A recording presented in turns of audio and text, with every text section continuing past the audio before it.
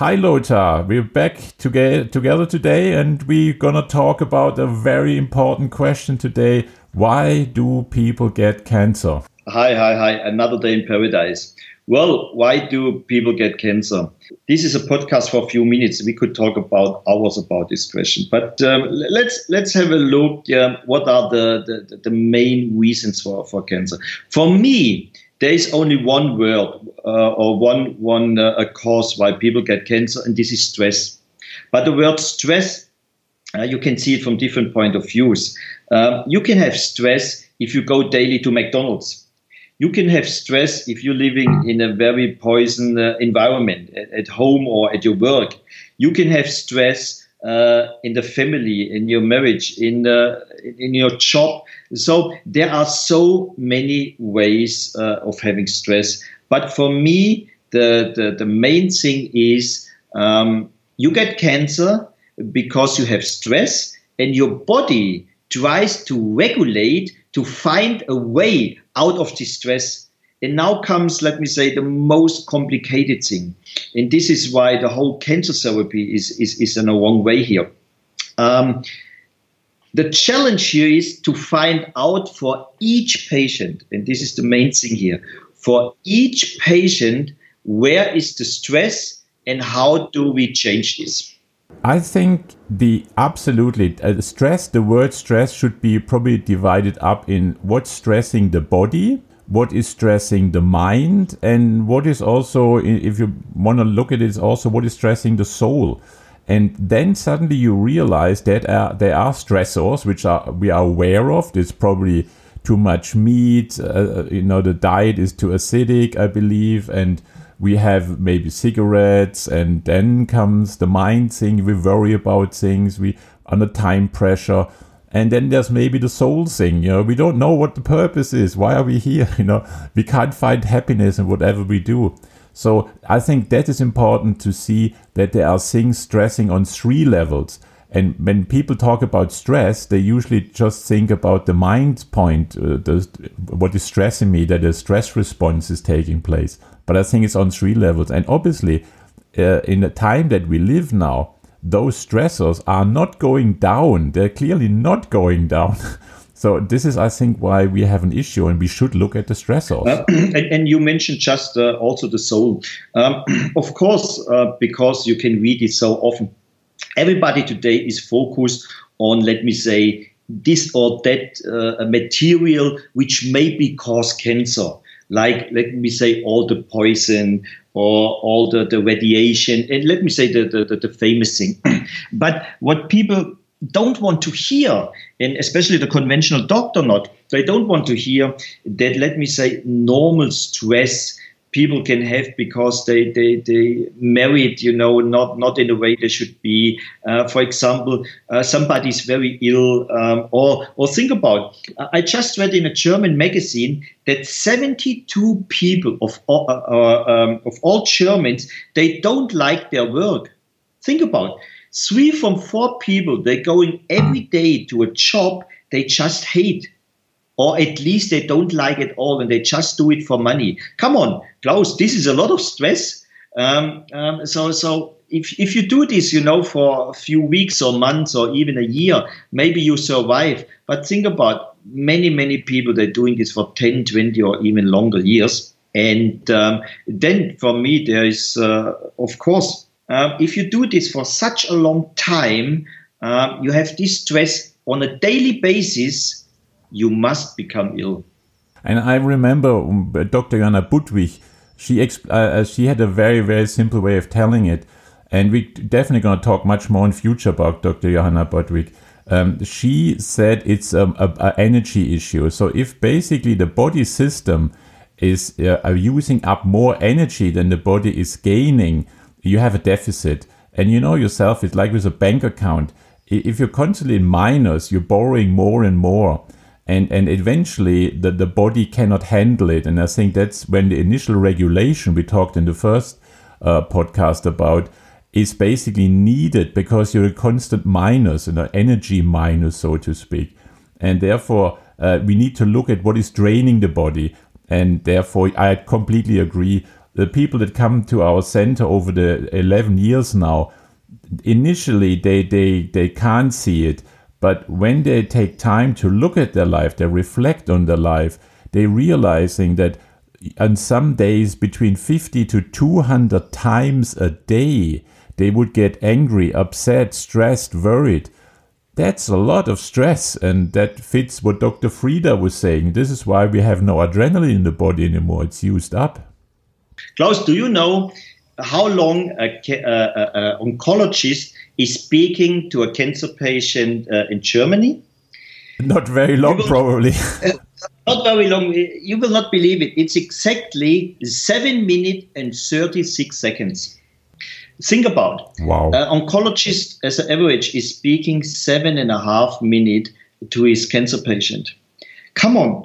Can you find out who is this person who is sitting next to you? Can you find out what kind of stress this person has?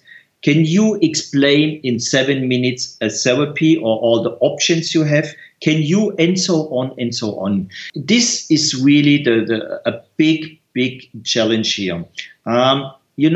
But we shouldn't blame the doctors here. No, it's the system. Because the doctors, all of them, they have their own companies or they have to earn money as well. And the problem is that the health insurances, they're not paying the doctor for speaking to a patient anymore. Exactly. This is the big challenge here.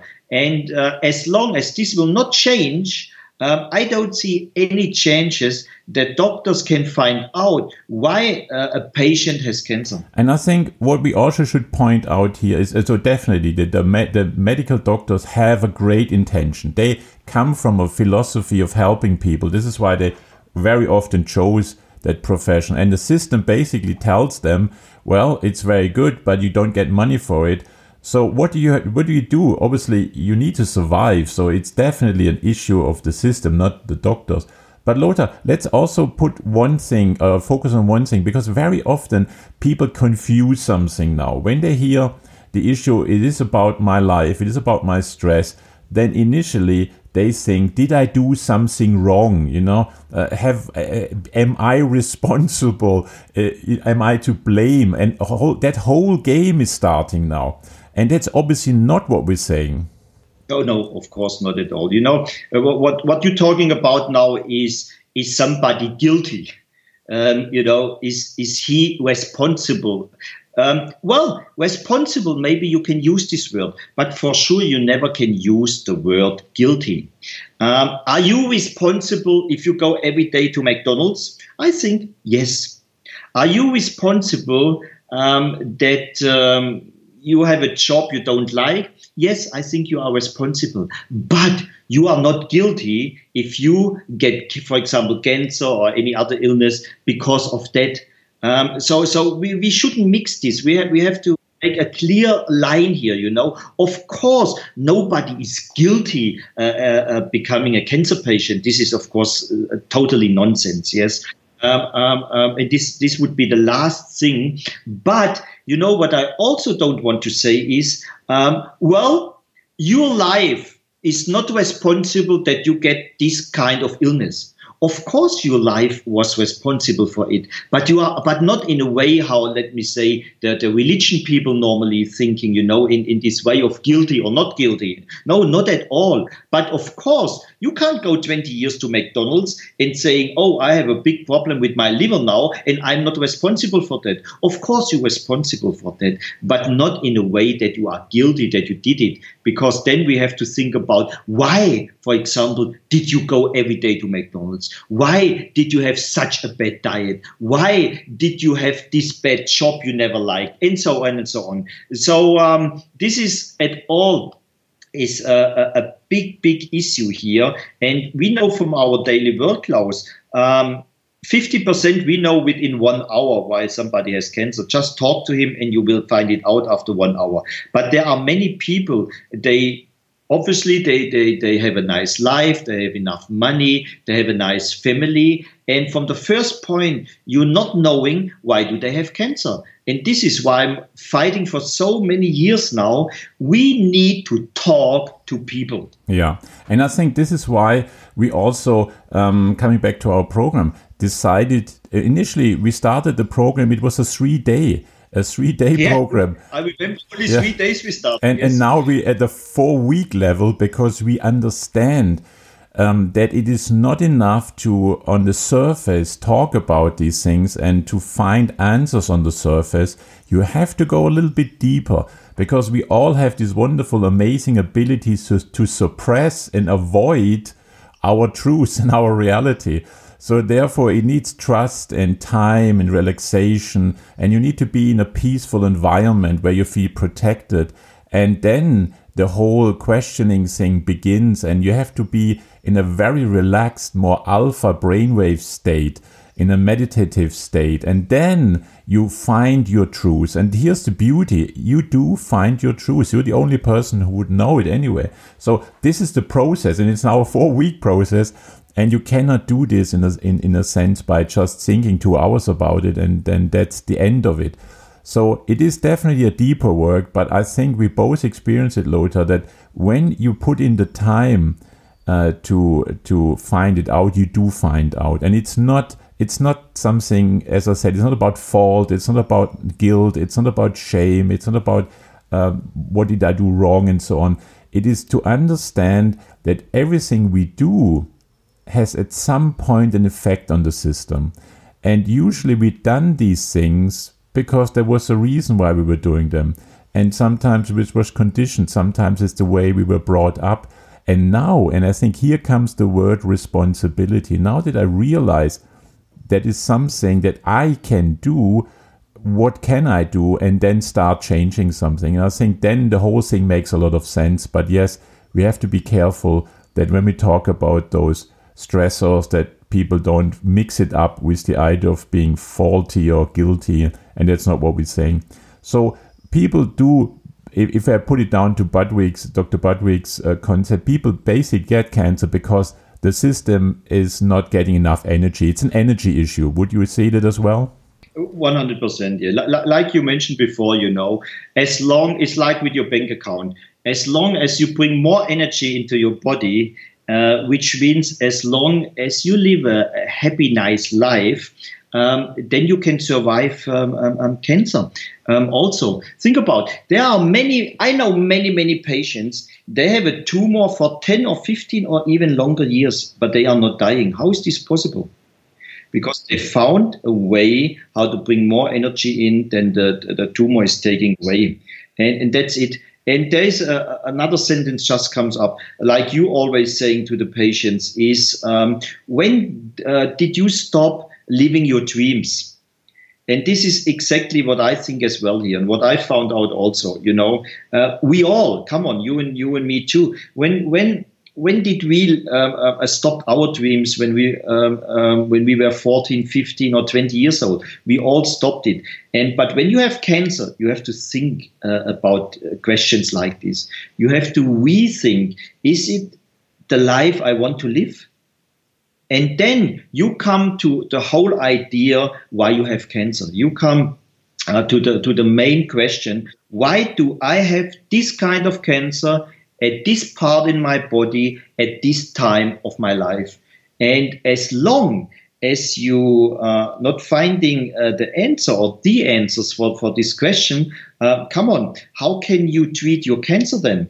Of course, you can destroy it with chemotherapy or high dosage vitamin C infusion. It doesn't matter how you destroy the tumor. But if the cause is not going away, the cancer is still there, and it just is a question of time when it will come back. So the main thing for me is just to ask yourself, why do I have cancer? And to find the answer, and then, of course, you will find a solution for that. Absolutely. And I think here is also a very empowering thought. We probably don't understand completely as a person, individual person, how the mitochondria works, how the blood system works, how the cell membrane tension works. But what we do know, and it's something we have influence over, is, do I sense I'm stressed? And everybody can sense that. So there's a truth to that. And then you could learn to reduce that stress. So that's real, that is something completely real. Now, we probably don't know how to really affect and change the mitochondria or anything else in the body, because it is a complex system. But again, we could understand what gives us joy. And once, because I feel it, and then I could do something about increasing joy. So there is something very freeing about that understanding that you can use both of those feelings that are real to you, and the one you could reduce and the other we could increase. And they already in itself is a fantastic, I think, hope-giving thought if we look at cancer. Absolutely. You're 100% right. And this is why we at the center, and also myself in my work, in my research work, I'm quite more focused today on what is the cause for each patient, and not so much what is the correct theory and what is the best therapy, because maybe I will die and I will not find out this. But what I can see is, if a patient finds out what is the cause for his cancer, he is very close to a solution for his cancer illness.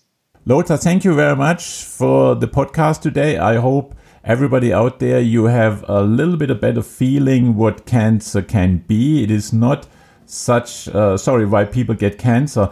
And it's maybe simpler as many people might think. It's definitely a super empowering thought. And empowering thoughts are always, I think, very helpful.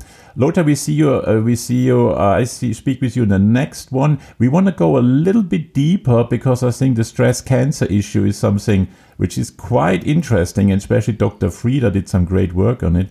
And we in our center have some interesting thoughts on it. So next time we're going to talk about that. So thank you very much. And I say goodbye from Klaus. And goodbye from Lothar.